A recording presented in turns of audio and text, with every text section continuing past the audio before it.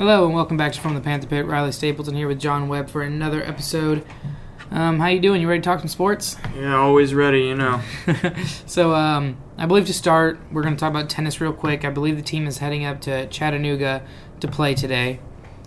Yeah, that's right. I'm pretty sure they're going to be traveling throughout the state pretty much up until spring break comes around, so they'll be really busy. We'll try to keep you updated on that, maybe get you a story or two out just to let you know what the deal with them is. And, of course, we won state last year, so kind of high expectations for the tennis team. Hope they can pull it through. Okay, yeah, and we're just going to hop right over into girls lacrosse, who their team's currently 6-0 this year, 3-0 in the region. And tonight they got a big game. They play West Forsyth. And last year that was an overtime thriller. You know, it was one of their closer games. They don't play a lot of competition, which is another thing I was going to mention. Their goal differential, they've scored 104 goals this year and allowed 23. Yeah. Wow. But tonight should be a good game. I will be there to cover it, and we will have a story on that at some point this weekend. But big game for them, looking to stay undefeated and just keep their win streak going. As far as boys, they're very similar, 10-1, beat Buford in a close game. I don't know if you heard about that one. We were trailing Buford for most of the game. Second half made a good comeback. And then we just came off an 18-0 win over Fayette County. Once again, the competition in lacrosse is lacking. Boys have outscored their opponents 188-45. Wow, yeah, and just quickly, I'm going to hop back over to girls lacrosse real quick. That game tonight, honestly, I mean, it sounds weird to say, but I kind of hope it is a close game. I hope it's a well-contested, hard-fought game. Obviously, it would be nice if we come out with the win, but, I mean, you know, it's so important to just get those games where you got to battle through the adversity and kind of come together as a team, those staple games that kind of pull a team together. So, I mean, kind of hoping something like that happens because you never know when it's going to happen in the easy season for them, just because they're so much more talented than the local teams. But at the end of the day, you just want to win. I feel like with a lot of the sports programs here, you know, if you don't play a lot of great competition, it'll come back to bite you in the playoffs. But like our football team, you know, we didn't have a great record, but our out-of-region schedule was so difficult. And but you know that really helps in the long run. And that's been a problem with lacrosse, is where both of these teams will get to the playoffs with, you know, 17-1, 18-0 records or whatever it is, and lose in the first round. So the girls, you're right, they need some competition early to learn about themselves and learn what they need to work on. Yeah, I mean, it's just so important to see yourself and your team putting up a fight and doing well against people who you consider at least close to your own talent level, you know. I mean, it's no fun to go out there and beat someone to the ground every single time. It's important for a team to deal with that adversity and players who are even better than them. Because, I mean, that's what gives you confidence when you're going into those big matchups, knowing that you can handle people like that. Which is why I think the Buford game is going to help the boys a lot. Definitely. Yeah, I don't remember how much we were down by exactly, but we did make a big comeback, beat them 15-12. And, Buford's a good school, it's a good game, and those are the games that will really help you make a state run. Let's hop over to soccer. Girls soccer first, 6-1-3, 3-0 in the region. Their last game, they beat Griffin 10-0 Mercy Rule. And one of the sports co-editor, Jenna Sanders, has a story on that if you want more details. But, Mercy ruled Griffin 10-0. Yeah, I mean, pretty, not a quick game, per se, as far as Mercy Rules go, and the usual Mercy Rule for the team. But, I mean, definitely nice to get an easy win. I know they pulled up some younger players, trying to get them some experience. And just kind of get the team confidence, team chemistry getting up there, which is always important for a team that's trying to make a pretty decent run in the playoffs, which our soccer teams tend to do. Mm-hmm. And, good win, exciting. Morrow shouldn't pose too much of a threat, you know.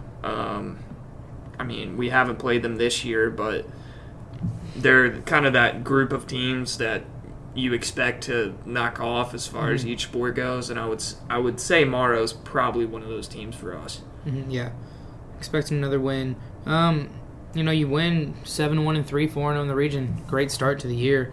Boys, their record isn't as pretty, 5-4, but the diamond in the rough is the 3-0 in the region right there. Right. They also 10-0 Griffin Mercy rule. Yeah, and there are 2 games on here that haven't even had their scores reported. So that might change our record there, but neither of those were region games. So you were right about the region record. Playing tomorrow, obviously tonight as well. The earlier game for the boys, just so you know, kick off at 5:30. Same thing. Max Preps is all messed up. You see that?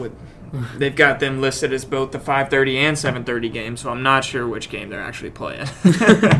I don't know what's up with that. But same thing as far as the girls go.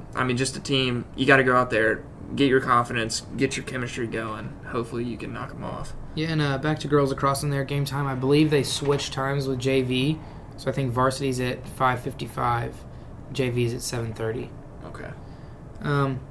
But yeah, soccer's looking good as far as region games go. Both undefeated in the region, and right now that's all that matters. Your overall record throughout the regular season doesn't really matter as much as your region record as far as if you want to make the playoffs. But you want to hop over to baseball? Let's do it. 7-6 this year, 6-1 in the region. Once again, another record that won't pop out at you until you see the region record. And you've been covering baseball a little bit. Can you talk to me about the sweep of Whitewater and how we're doing against McIntosh? Yeah, I've only covered one game as far as right now the story goes. I went to the Whitewater middle game of the series last week. Obviously, they're playing 3-game series. Last week was against Whitewater. This week they're taking on McIntosh. Started off the series at Whitewater. We beat them in a really close fall game, actually went into extra innings, beat them 1-0, just a really defensive game. Excellent pitching. That's kind of been one of our better spots as far as the team goes this year. Been struggling to hit. I believe we're around 200 batting percentages lower than we were last year for the team average. So definitely need to get that up. I know Mosley's been working him hard on the hitting, because, there's really no excuse for that big of a drop-off. But, last Thursday was their second game. They won the first, won the second, and won the third, so they swept Whitewater, which is big. And then this week, playing McIntosh, we won the first, I believe, and lost last night in a pretty close game. And word around town has it that those guys were out there working hard after the loss. So they're going to come out here tonight trying to clinch the series. This is going to be big for the region standings. If we win tonight, I think we might only have to win 1 or 2 more games in the region. Mm-hmm. So, that's crucial. Definitely want to clinch the region as early as possible. But, exciting stuff as far as the baseball team goes.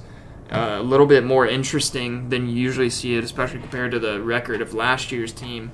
But, they're definitely capable. They've got some talent out there. Port, Sutton's been on fire, senior, Mitchell Sutton. A couple guys like that have really been playing well, so hopefully as a full unit they can get rolling and start hitting the ball well. Yeah, I believe I read in your story from the Whitewater game that, do we have 20 strikeouts in game 1? Yes. Something, I don't remember the exact 20? numbers, something like that. It's in the story. But yeah, we were pitching well last week, doing okay this week.